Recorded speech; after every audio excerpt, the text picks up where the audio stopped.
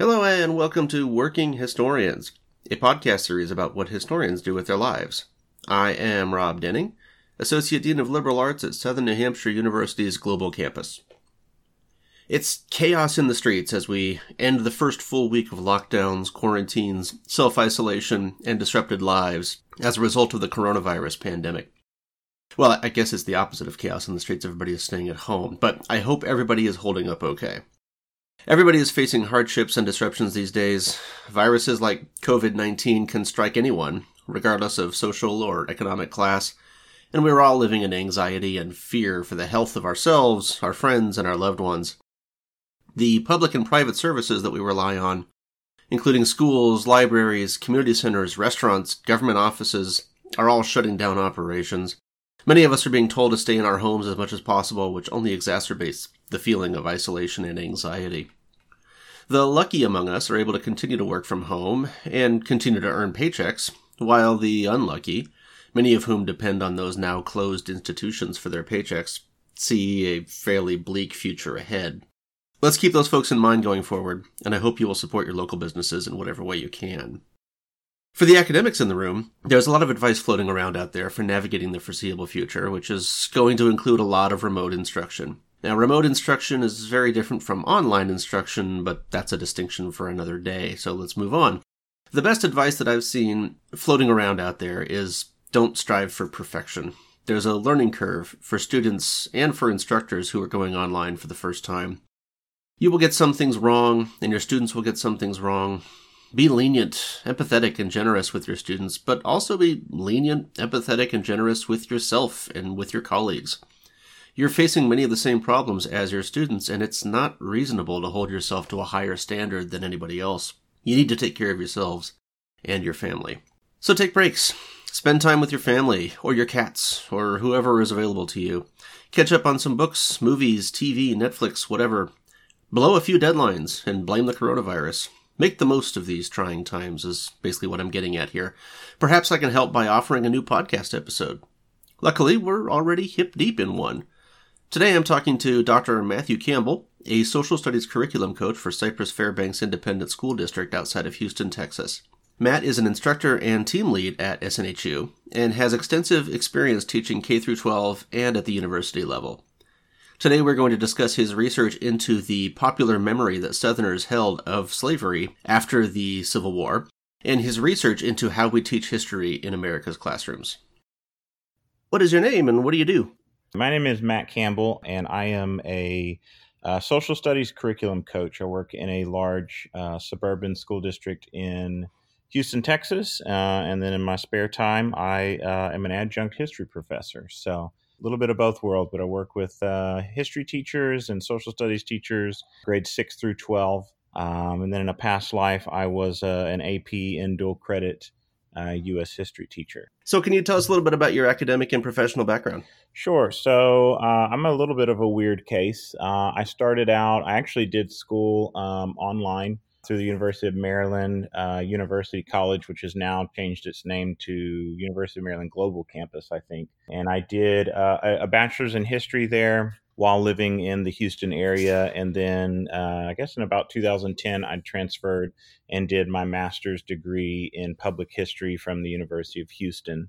So I was a public history major. I studied mostly like Southern history, history of slavery, history of like Reconstruction era, Jim Crow.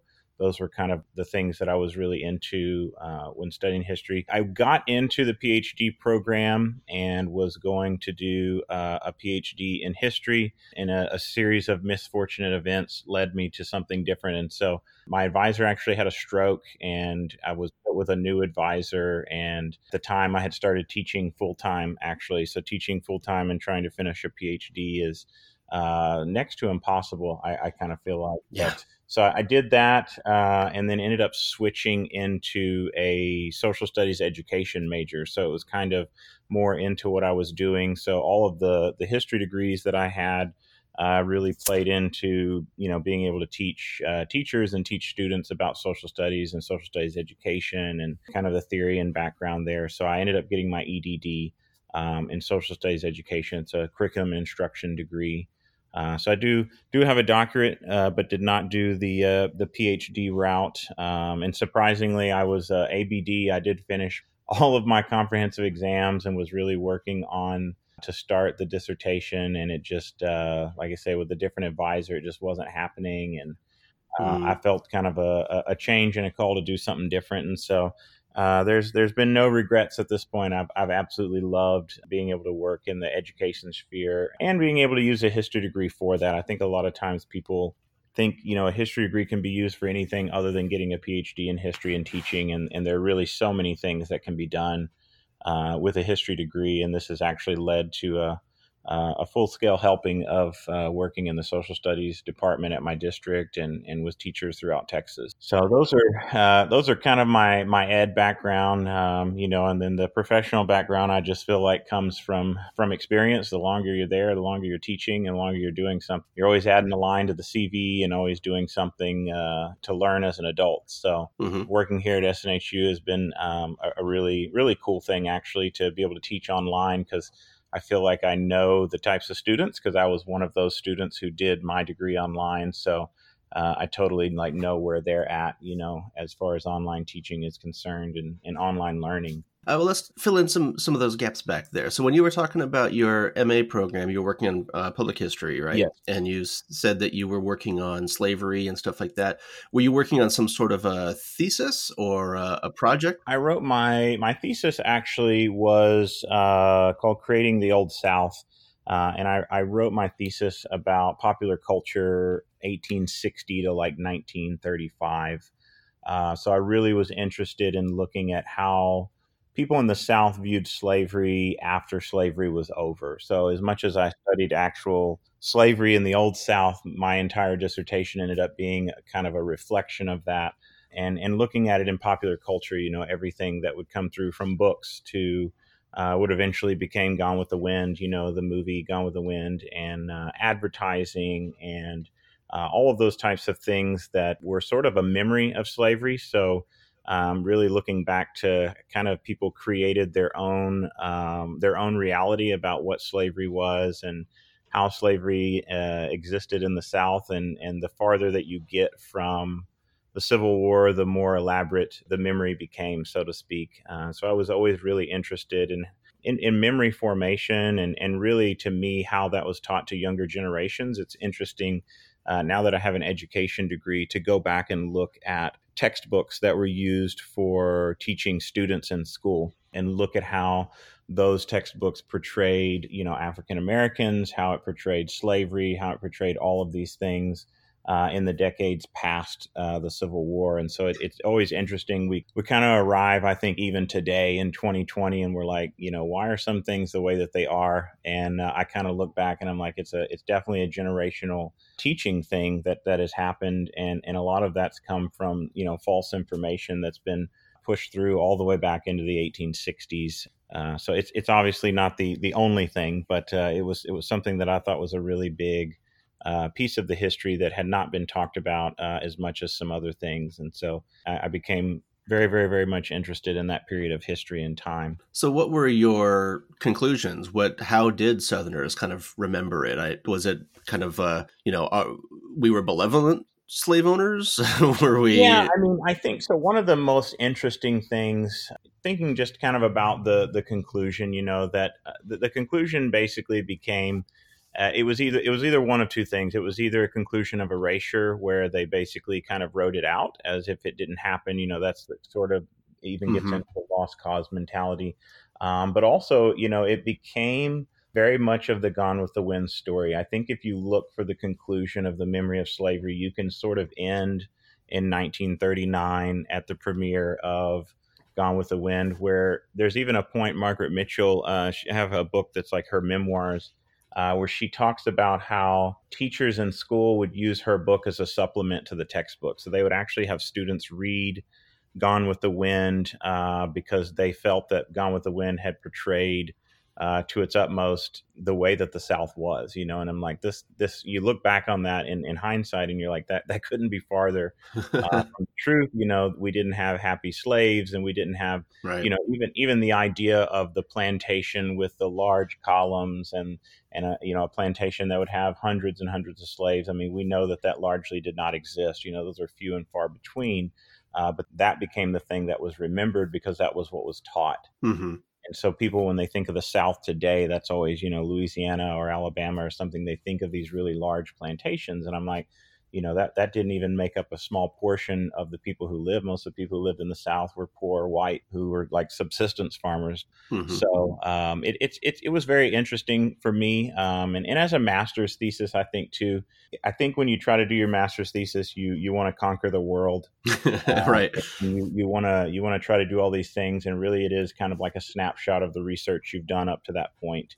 And so that was one of those things that I had done. I think I set out trying to conquer the world, and when I was done, I had a pretty good group of like just the generations. I had followed my 3 chapters. I think that I did for my master's thesis were like an early, a middle, and a late generation, and I kind of just showed how that had changed. And initially, it had started out with just plantation memoirs, and plantation fiction and things like that they would write. And it ends up becoming a full-scale movie, by 1939. Mm-hmm. That is seen as, I don't even remember how many Academy Awards, 9 or something like that Academy Awards. I mean, it is seen. And what I think is interesting too is this even goes into going back to like Harriet Beecher Stowe and Uncle Tom's Cabin. People in the North, or people who had not been to the South, if they had never seen something like that with their own eyes or didn't have an educated view of what was going on, and that's what you're being fed, it definitely plays into what you think, and the same is true today. Like if you're a student or you're a person who's never traveled outside the country and you've read things and you see things about other country, but you've never been there, the only thing that is what you read and what you see. Mm-hmm. A lot of times is not exactly the same. And so that kind of became the case for the story or the memory of slavery after the Civil War in America.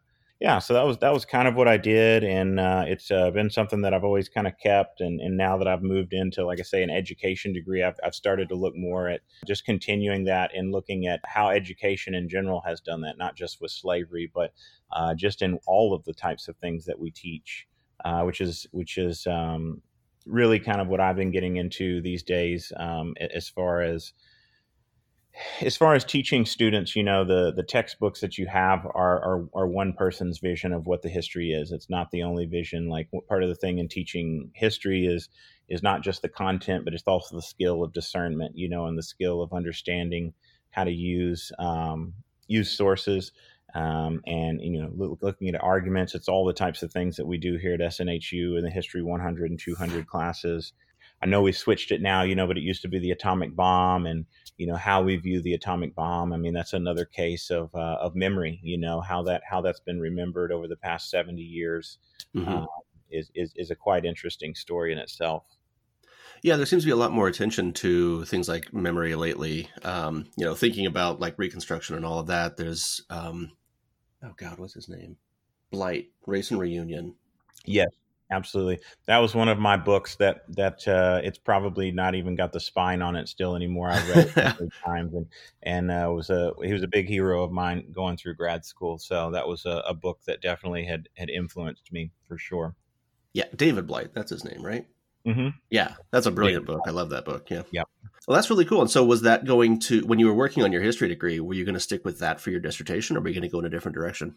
Actually, so when I ended up doing a little bit more of an Atlantic approach, and kind of spread out a little bit. And I when I was working towards the dissertation and doing the dissertation topic, I actually started to look at cemeteries, and I kind of wanted to look more at physical as opposed to popular culture, but looking at physical environment, and looking at how slavery was remembered through sort of like a built physical environment, which there's a lot to go into that now. That's definitely 2020, I would say, looking at statues, the lost cause, and looking at all of sort of the built environment, not just the popular culture, but cemeteries were something that kind of fascinated me, which is weird in itself. But looking at the way that slaves would be portrayed in cemeteries even after death.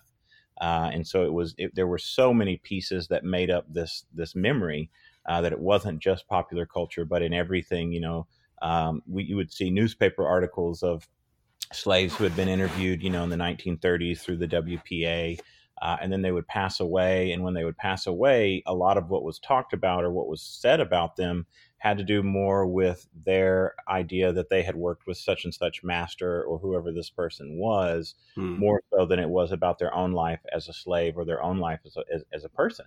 And so that became really fascinating to me. I had not seen anyone write about the cemetery aspect. And so I've still kind of kept that in my back pocket. I have not seen too many people address it, other than just being a small part of an edited volume or something, about how, enslaved people were remembered after death, and how this kind of pushing it almost another generation forward about how this is kind of still remembered. If you were to go and look at a cemetery, I mean, people were segregated even in death. So it's something that's still been fascinating to me. And like I say, I think it definitely leads to when I teach race and things like that, in like a 114 class, is something that I always say, none of this stuff happened in a vacuum. Like there's always something that came before it that led to where we're at now. Right. And not that what I was looking at with memory like led to civil rights or something like that, but just to kind of show that there is a thread here, that's consistently been here and that is still around today. When you go to, historical sites and you go to some of these types of things, that, that memory is still there, whether we choose to recognize it or not. Yeah. And that's one of the reasons that, during the civil rights movement, if you wanted to draw connections, I mean, that's what white Southerners were often kind of so fiercely protecting or defending, was their old vision of the way life theoretically was supposed to be, because they had been told for generation after generation that Black people are inferior, Black people cannot possibly self-govern, you don't want them governing white people. And so by the time you get to the 1950s and 60s, you've had hundreds of years of that either direct or indirect indoctrination. Yeah. And so the idea that, suddenly we're going to let Black people vote, that's alien. And right. So there's a lot of connections there. I think an interesting thing too, one of the things that was pushed really heavy when I did my master's was kind of thinking about what your theory is, that we write a lot of times in history. And one of the big things when I was going through that is you got to have something theoretical. And so looking at memory studies in general, just how like our memories form and how we create collective memory, was a really fascinating thing when you start to put it up against historical topics. So when you become kind of interdisciplinary, we can look at it just historically and we say, okay, well, here's how it was historically. But when you begin to kind of look at like how memories are formed, how collective memories formed, a really good example of that was 9/11. They've gone through and they would do all these interviews with people 10 years after 9/11 had happened. And they had also interviewed these people as 9/11 had happened. And the way that they described, or the way that their memories of this event, this is a hugely traumatic event, had changed within the 10 years because it had been influenced by the people that were around them. It had been influenced by this collective memory that they started to put together. So I see that, when you could see that research and then begin to compare that to something like slavery, after the Civil War, and say, well, these people maybe had known and they had seen what had happened, but their collective memory began to change 5, 10, 15, 20, 100 years down the road because of the other things that were put into that. So that was always really fascinating to me to look at kind of the science. And even though I'm not a scientist and I didn't study that, but really reading into that kind of theory of collective memory was an eye-opening thing that I think historians could honestly do a lot more of, to really kind of bring a solidified conclusion and argument to what they're doing in history. Yeah, I think so too, because that is going to play a huge role in how people vote and how people work. And so all of the, the main kind of focuses, whatever that plural word is, for history. I mean, that popular memory is going to play a huge role in all that. So I agree that that's something that people need to really have in mind as they're studying history. Yeah. So you didn't finish the history degree because, like you said, you had issues with, or there was some stuff going on with your new advisor and all of that, and that's really a shame that your old advisor had that problem. But Yeah, I mean, it was a one thing I kind of beat myself up for a little while, and I actually talked to the director of the graduate program, and I said, "Hey, I said I have a friend who's in this other program, and I just said this doesn't seem like it's really working out for me." I said, "Is there any way that I can transfer some of what I've done here into this other degree?" And she just she kind of thought about it for a little while, and then she said, she said, given what you do now as as a teacher and somebody who works in curriculum, she said, I think it would be excellent for you. And she said, I really think it's where kind of your desire that you're wanting to go, and having, I'll say this much, having a job already, it had a large influence. I had known several people, and this isn't to discourage anyone. I knew several people who were ABD or had PhDs, and they were jobless. mhm. And so there was just this, kind of anxiety of like, okay, if I get a PhD and I'm out looking for a tenure track job, and I can't find a job, what am I going to do? And so I had already had a job in education, that was a stable job. And so I'm like, I really need to kind of put my focus there. And so I'll say, yes, it did kind of back me up maybe a year probably when I would have originally finished. But I'm really glad that I did it. And looking back, like I say, I'm kind of looking back on it. I've been in education now. This is my ninth year, and I still know some people who I had graduated with who are still kind of fumbling around and looking for jobs. And so I'm like, Yeah. in a way, I'm kind of glad I got out of it, but like I say, that's not to discourage people from doing it at all. I know that there are job openings out there and there are special positions, but you've got to be able to find the right one, that Mhm. fits your expertise and what the college is looking for. And so, being able to do this with this other degree, kind of, I would say it's more of a practitioner's degree, more than it would be like a PhD. And so it really helped me get a better grasp on what I'm doing. And actually, this next semester, I'll be teaching at University of Houston downtown. I'm going to do a Wednesday night class, which is a social studies methods Mm. class, and so I'll actually get to do some graduate teaching for the first time, and kind of working with either new or pre-service teachers on. And these would be people who have history backgrounds, either a bachelor's or something to that degree, who want to go into the teaching profession. So I feel Mm. very honored to be able to teach a class like that to people who are sitting right where I was, and who are interested in going into teaching, because we really need more teachers. I would say this for sure at the secondary level. We need more teachers who have history degrees. A lot of people go out and get education degrees, and they don't have a strong foundation in history, which can really work against them, when it comes time to teach, a history class. And so having very competent people who have done a bachelor's or a master's or something like that in history is really great for students at the secondary level, to have people who are experts, in some sort of history. Yeah, and that's actually that's a fairly large population of the graduate program at SNHU. Is a lot of them are K through 12 teachers who Yeah. are looking to for the extra, it's the extra credential. Some of it probably comes with a raise. I don't know, but it does Mhm. come with more expertise and all of that. So when you say that you were working full time during your PhD program, was that as a K through 12 teacher? Yes. So I was teaching in Texas. We do U.S. history in the 11th grade. And so I was teaching full time AP U.S. history and dual credit U.S. history. So we basically, in our district, we have them in the same class because basically the U.S. history survey is the same, whether you're doing it at college or whether you're doing it through the AP program. So I would say about 150 students, give or take, six full periods of students who are AP and dual credit. Wow. Great students, but it is a lot of work, a lot of That effort. sounds like a lot of work.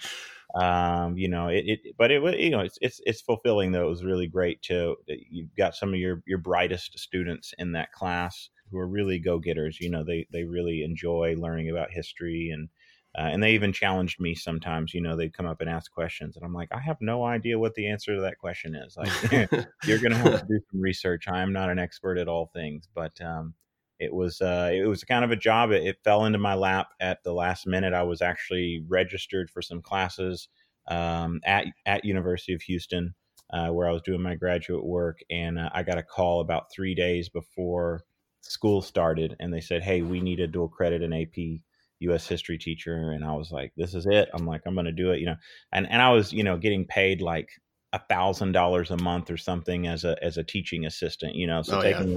taking on a full-time job at that point was like gold. You're like, Yes. "What? You Yeah. mean you're going to pay me a salary and I'll actually have all these things?" So that was way better than just being a TA. So I had done that for several years. So does that mean that you had picked up a teaching credential at one point, or did you need that for an AP? So I did. I actually, when I finished my bachelor's degree, I had picked up the teaching credential. But surprisingly, any of the jobs that I had originally applied for, and I wasn't aggressively looking, but Hmm. I was in grad. I was originally, working on my master's, but I had the teaching credential back in 2010. But had really thought about, if I teach, I would love to teach the AP and the dual credit kids more than I would, like a fourth grade class or something, or an eighth Yeah. grade class. And so I had kind of waited, for those jobs to open up, just because I knew I had wanted to teach on that more advanced level. So that was as I think, really the stipulation, I think, in Texas, and I'm not sure if this is a national, you basically need to do a dual credit or an AP. They really like you to have 18 graduate hours in whatever your subject is. Hmm. Um, so, you didn't have to have the full master's, but they wanted you to have enough content knowledge, 18 hours worth, of graduate. So it was amazing that almost the moment I finished my master's degree, I got a call for a job. But before that, I didn't get one single call. So it kind of goes to show that getting a master's degree sometimes will put you out ahead, Hmm. when it comes to job prospects. Well, that's awesome. That's really cool timing, and I can imagine it would be nice to have that as a alternative while you're working on the PhD, because, Right. like you said, so many when you're in PhD programs, usually you get your tuition waived, but Hmm. you get paid a pittance to Yeah, teach a class or two, or exactly. however many Yep. classes you end up teaching, and yeah, it's usually like $1,000 a month, and that Yeah. only goes so far. Yeah. They give you a sleeping bag, and that's about it. So, Right. yeah, and and it was kind of looking back, it was an interesting change, because as I had gotten more involved in the public education sphere, like I said, my mind had begun to go, a little bit away from the PhD and more towards the EDD. And so, like I said, when my advisor, when he actually had to give up like 5 different students he was advising, and he was out on like rest for, I don't know, it was like 6 or 8 months. And so when that happened, I kind of just took that as a sign from the gods. I was like, maybe this is not the thing for me, like maybe I need to think about something else. And so, it like I say, I ended up working out, and I'm really glad that I did it. And now getting the opportunity to teach some classes, in social studies education is really awesome. So since you were already teaching history at the, high school level, Hmm. so that's what directed you into the social science aspect of the ed program. Yes, absolutely. So there are very few, I'll say it's kind of a weird thing, but there are actually social studies education or history education professors. Not every college has them, but typically, if you look in education departments at colleges, they typically have someone who is a either social studies education professor or a history education Hmm. professor that kind of fills that role for students who do want to go into teaching social studies. Because even if you get a general ed degree, they want you to be able to do some sort of like a social studies methods or something in the event that you might become, a third grade social studies teacher or something. They want you to have enough knowledge of social studies content. So, and granted, it's definitely different from someone who's teaching third grade versus someone who's teaching, a senior level class. I mean, the Yeah. content depth is a lot different, but yeah, there are actually those professors out there. I did not know that at the time, but I was like, well, if you can get a Yeah. degree, I was like, if you can get a degree in it, that must mean there are professors in that. So That is really interesting, because I didn't know that either. And it really seems like PhD programs, they should require a yeah, class with those types of instructors. my advisor at U of H was he's a big advocate of that. He does say, he said, I work. He goes, literally, I can see the history department building from my office across campus, and he goes, the funny thing is he's like, we don't work together.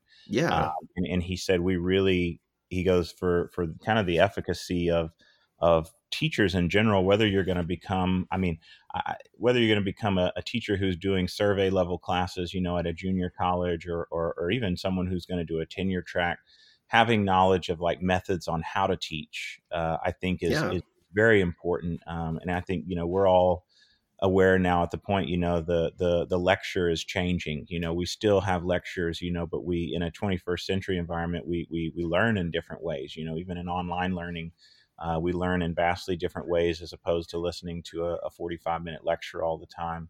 And so that's something that I do think would be an awesome gap, to bridge there between the teaching of the content and the process and the ideology of history, but also teaching, it's the what and the how is really what it is. Those are the two things you're kind of looking at, and being able to bridge those gaps. Like I say, we need more people in education who know history content.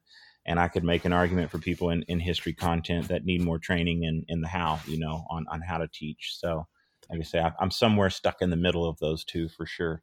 Right. Yeah, it's a pretty common concern among, PhDs that they got through an entire program and they know a whole lot of stuff about a bunch Mm-hmm. of historical topics, but a lot of them have no idea how to teach. And all they were teaching while they were in grad school. I can speak from personal experience. I was teaching every semester in grad school, Mm-hmm. but yeah, there was no theory or anything. And so basically the way I learned how to teach was to emulate the other teachers, the other Mm-hmm. professors that I worked with. And that can be good, but it can also be horrible. And so Yeah. I think it really would have benefited me and probably a whole lot of other graduates if there had been some theoretical education type courses. And that's hopefully something that PhD programs might think about including, because mine sure didn't. And I wish they had. Well, and there's definitely something to say about bridging the gap, even between, I would say, secondary social studies, 6 through 12, and then looking at just like the K through 16 pipeline. Like what are, because it's always the same concerns I hear, well, the high school teachers say, well, when you get to college, it's going to be like this. And then kids get to college and they're like, did they teach you anything in high school? It's always that Right. kind of thing. And so I'm like, there really is something to be said about bridging the gap and having a conversation between history teachers, history professors, and then those that do teach, these elemental pieces of that in grade school. There definitely is a conversation that needs to be had for sure. So when you were working on your Ed.D., what was the final dissertation on? So I did. It actually was an outgrowth kind of, and it was. I'll say this much up front. It was very different. Learning how to do research with live subjects as opposed to dead people who are on paper. Right. I had to actually relearn how to do from Chicago Manual of Style to Arabian, and I had to learn APA. So I felt like a freshman on Hmm. like the first day of class because all of the stuff I had done for so many years was like, we're going to do it differently in this department. And I was like, oh my goodness. So, Hmm. but I actually studied teacher perceptions of historically underrepresented students in advanced classes. So it became an outgrowth of kind of what I looked at. I work in a suburban environment that is fairly what I would consider like a multicultural environment. It's not a predominantly white, but it's not necessarily predominantly anything for that matter. It's kind of a mix of everything. But looking at just in advanced classes, what teachers' perceptions were about the types of students that come into their classes, because one of the big things that I found is where the research really goes. This is not my research, but this is the research that's been done. That the teacher, and I think we would say this at SNHU too, the teacher is a very influential part in the success of a student. Hmm. And I think we believe that at SNHU. We do that with the whole team lead and with the rubrics and all those things. That if you got a bad teacher, typically you're not going to have very successful students unless they were self learners on their own. And so having a good teacher leads to success. So the idea then was looking at that in terms of race and looking at that terms in culture and in economics and all those types of things that we might consider sometimes a disability in the classroom from one angle or another, and really looking at like what were teachers' own perceptions of this in their class. And it's interesting. Some of it was disheartening because you really had teachers who felt like the AP or the dual credit classroom was only for a specific type of student. and like if you couldn't meet this, then therefore you don't need to be in this class. And so teachers a lot of times I would get this a lot. They say, well, I treat every student exactly the same. And I'm like, I know that that's sort of a valiant effort to teach, but at the same time, like as good teachers, we have to consider the background of the student who comes into our class, and we have to be able to use that background, to our own advantage and to their advantage. And so it was really a thing, a more of an exploratory dissertation that just kind of looked. I went into it very open ended.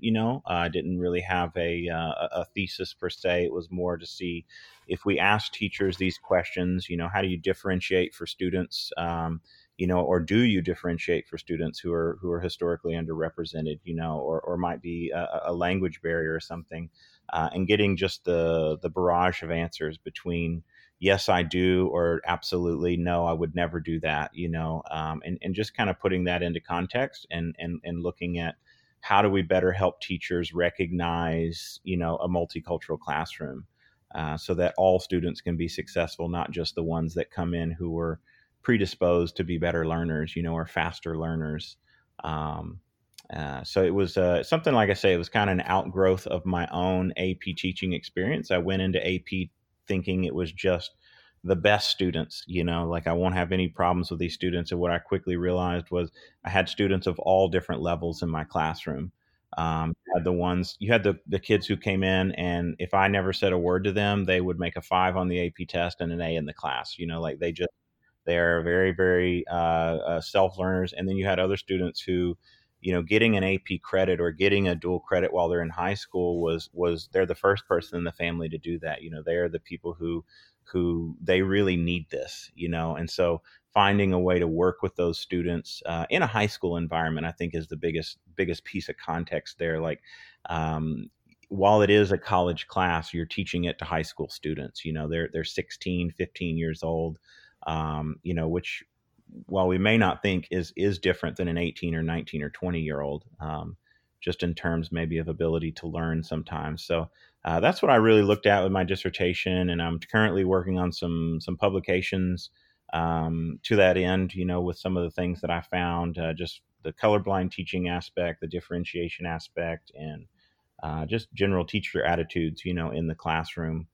So, like I say, it's in a way it's far from history, but in another way it's very close to the idea of social studies and social justice and things that we already teach. But it's just looking at it in a modern day context and a modern day problem. Yeah, I can see the connection there because all of the students that are coming into you, they have their own backgrounds, their own history, and so it's good to be able to analyze the context in which all these people lived, and that can help you to then hopefully help them in the present. So yeah, I can see the connections there. So I assume the stuff you learned in your ed program, I'm assuming you have incorporated it into your own teaching and all that. Do you have any examples of that? Yeah, I mean, so just the idea of like culturally relevant teaching, allowing students to do projects or inquiry into history that is something that they're interested, or something that might be close to their own cultural background. A good example of what we kind of do with this, probably something a lot of teachers do. You might study World War II as a subject in isolation. But allowing students to be able to look back at maybe their own ancestry or their own thing to see how their own ancestry was involved in World War II, and being able to use that as kind of a teaching point going forward. That we typically with textbooks teach a very one type of history. It is this textbook style history. And so the more that we can allow students to get outside the textbook and tell a different element of the story, really adds to, I think, a collective knowledge, in the classroom and for the teacher of that piece of history. And so I've really encouraged teachers, and I've done this in my own classrooms, just to try, like Great Depression was another one. We look at the Great Depression sometimes and we teach just those textbooky types of things, which students need to know for sure. But getting students to be more interested in the Great Depression, on how it affected different groups of people. looking at Mexican Americans or African Americans or immigrants from different countries, or even on a global scale, to add that kind of extra element in there where students then can feel that there is more of a place of where, like I say, their own family line or what they consider their identity in history usually does a lot for their interest in the subject. And so I try to do that as much as I can to create projects like that and create assignments and to have some flexibility, I think, in what you're teaching. We're entering an age today where the what is becoming trivialized because you can get on the internet and find just about anything you need, so teaching kids about the Great Depression with the textbook style knowledge, sometimes I'm like, yeah, they need to know this, but I'm like, they also could look this up at the same time. Like they may benefit more from working on skills of researching something that helps us know more about it, than they do just memorizing the causes of the Great Depression. So like I say, I've tried to do that as much as I can and encourage teachers in different ways to try to think about that, from like a multicultural perspective in history, because for the longest time, we just haven't had that multicultural history, or haven't had textbooks that typically show it, and that goes back into the Howard Zinn, the people's history type of thing. And although we don't use that as a textbook all the time, but getting kids to kind of think in that vein.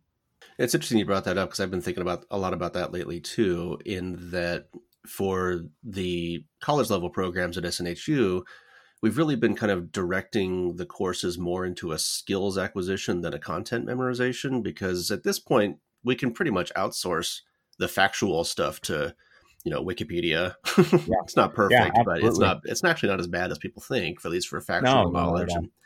Or the American Yop. There's all kinds of kind of online collections of facts that we can kind of rely on. And so our focus instead is going to be on how do you build the skills, analyzing sources, assessing validity, assessing legitimacy, tying them together, building an argument based on sources. I think that's kind of the direction that a lot of our classes are going to be going in also, just because in this day and age, we've got, with all of our cell phones and everything, everybody has access to pretty much any historical fact they want. It's just a matter of what do we do with those facts? And so I think that's kind of the direction everything's going to be going in the future. Yeah, and as somebody who's working in social studies, I mean, it's the same thing that we're trying to do with teachers, on a K through 12 level. So it's always interesting. I'll see first year teachers come in, who have come out of a grad program, and they're in there and they're like lecturing 5 days a week, and I'll see the looks on some of their kids' faces, and I'm like, why don't we try something different, like. Let's really get the kids into working with the sources and get them doing some hands-on things, that will better help them have an appreciation for the process of history and a historian, but also I think get them really involved in something that they feel is interesting more so than just listening to the lecture 5 days a week. So and even though I love the lecture, and I love hearing some lectures, I know kids today are sometimes will phase out, on those. Mm-hmm. Yeah, exactly. And, I've been through a lot of lectures in my day that I've phased out on too. So it's not, it happens. Yeah. All right. Well, so in your role teaching high schoolers, you may not deal with this all that much, but do you have any students ever that are curious about historian as a career? Do they ever come to you with any questions about that kind of thing? Yeah, I actually have had a couple students who were in my AP class and who have gone into, getting a bachelor's in history. Whether or not they have wanted to become teachers or not, the public history aspect for me, I'm surprised I don't work in a museum or something. I absolutely love public history. And I think it's such a versatile degree because even though I wrote a master's thesis that dealt with just a regular normal history subject, I also got in my master's program opportunities to intern. I interned at the Menil, which was an art museum, and I don't know anything about art, but they did. They have a whole thing of African antiquary, stuff there, and so I actually did research for them as an intern. Somebody who studied U.S. history, yet having the skills of a historian, knowing how to research, knowing how to find sources, all those things are really helpful when it comes to getting a job doing something that may not be in history. And so there are so many jobs out there for people that they're looking. And I think even in 2020, I mean, gosh, with the last 3 years of the media, having somebody who can discern sources is a skill now that's probably more valued than it ever was before. Yeah. Somebody who really knows where to find those things and sift through. So I had some good experiences with a public history degree and being able to do research. And it was interesting to me because I get bored with some subjects easy, and so being able to move from, like I said, I studied African disease and how these terracottas represented some disease that they had in Africa. And I was like totally fascinated by it. And I didn't know anything about it. I mean, I had to become more well read and really do some research on it. But that's what I did as a kind of a public historian internship.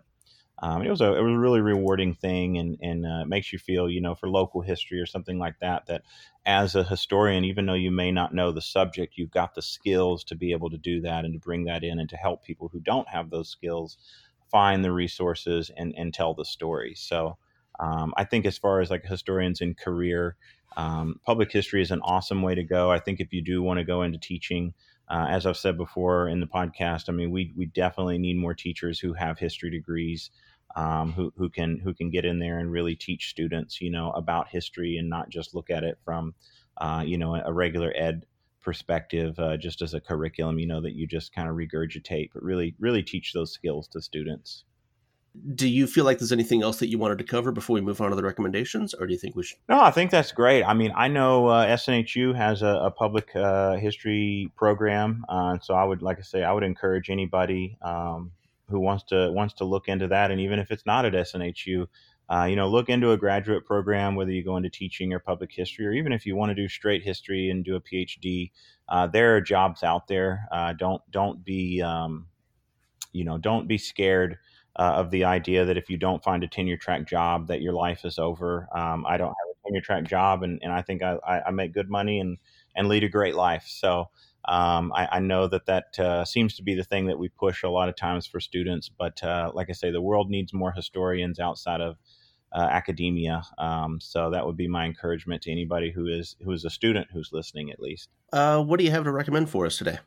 Sure. So along the vein of kind of public ed and looking at social studies, I would recommend if you're teaching history, or if you're not, or if you're just a student who's learning history, James Llewellyn's "Lies My Teacher Told Me." I think it was actually originally published in 1995, and it has been republished and now republished again in 2018 with like a newer version. Is an excellent book, and it really does go into that. I can remember my first year of teaching AP dual credit. I went in, I kind of just taught to the textbook, and I went in and I taught those things, and there would be some occasions where I'm like, maybe I know something a little more than the textbook, but I would typically stick with the textbook just out of nervousness and out of the idea that I wanted to make sure that these students were getting a comprehensive, learning of the history there in those survey classes. But the book is excellent. It really kind of goes in and talks about how this like conglomeration of history textbooks have gotten it wrong, and how we have some narratives in there that we've kind of said, well, this is how it is, and then we teach students this, and how it sometimes does a disservice to the students to learn it this way. And so he really has a call in his book for really kind of setting the record straight on a few things, and then also really thinking about how students inquire about textbooks. And so that's always been something that's been near and dear to my heart, just because I deal in a curriculum department. So sometimes teachers who don't know any better, doing the best of intentions, teach to the textbook, and so it's kind of a call for having educators look at subjects deeper, look at textbooks deeper, and really think about that there is a history that exists outside the textbook, and that it is something that we should consider when it comes to learning about history. So I would recommend that. It's called Lies My Teacher Told Me, and I would recommend it just as a casual read, even if you want. I actually got it on audiobook and listened to it in the car one of the times, and it's just an excellent thing to go back and reread and kind of rethink about your own practice as a student of history or as a teacher of history. Yeah, that's a great book. I read it must have been the first edition back in the 90s. And so in the newer edition, does he kind of bring the because he was studying textbooks, and so is he studying more recent textbooks in the more recent?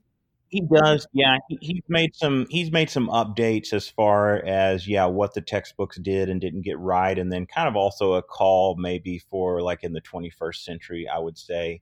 And I want to say, if I'm not mistaken, he has like a foreword or something at the beginning of the newer book that talks a little bit about digital media and things like that. And so it does kind of bring it.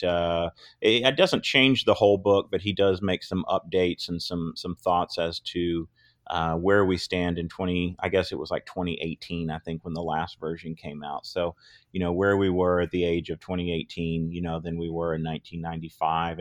And part of the argument is some of the things haven't changed, which is the depressing part. But still the call is out there, with his book that, hey, we really need to be looking at some of this because it's been another 20 years and we're still teaching the wrong thing. Why are we doing that? So it's a book to make you think. Like I say, even just as a casual read, I know it may not be history, a history subject, but if you're looking for a book that's not a history book for a change, but that is related maybe to history, it would be a great book to pick up. Yeah, I'll second that. Like I said, I loved the first edition, so I need to go check out the most recent. I didn't realize that it was in a more recent edition is out. That's really cool. All right, my recommendation is a website which actually kind of goes along with some of the stuff you were studying in your earlier years. It's called Freedom on the Move.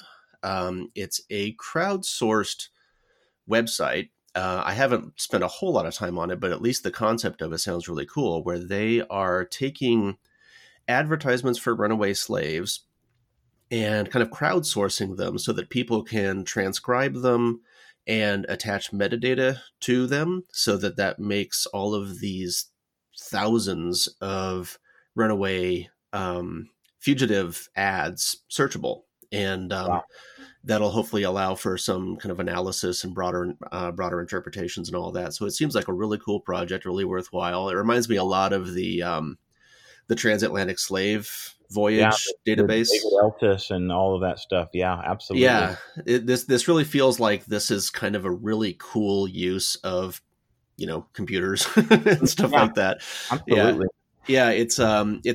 It looks like it's run through Cornell University, but it's got advisors from different universities and a bunch of tech people and all that. So it seems like a really cool project. And I think it just kind of got up off the ground recently. I don't have a date on here, but so I don't know exactly how extensive it is so far. But I think it's once they get going on it and they start plowing through those thousands of ads, I think it's really going to be valuable for future research. So I can say, there's some dissertations to be written. That stuff right there for sure. Yeah, exactly. Yeah. So Steve, check that out. freedomonthemove.org. Will do. All right. Okay. Well, thank you for joining me today, Matt. Yeah, absolutely. It was great to talk and even to hear myself talk. Some of those things I hadn't said out loud, and I'm kind of just listening to myself. I'm like, okay. So it was really great. And thanks for the opportunity to discuss and to chat with you. And thank you all for joining us today. If you have any questions or comments on this podcast or suggestions for future episodes, please send me an email at workinghistorians@gmail.com. From Matt Campbell, I'm Rob Denning. Stay safe, everybody, and I'll see you again in 2 weeks.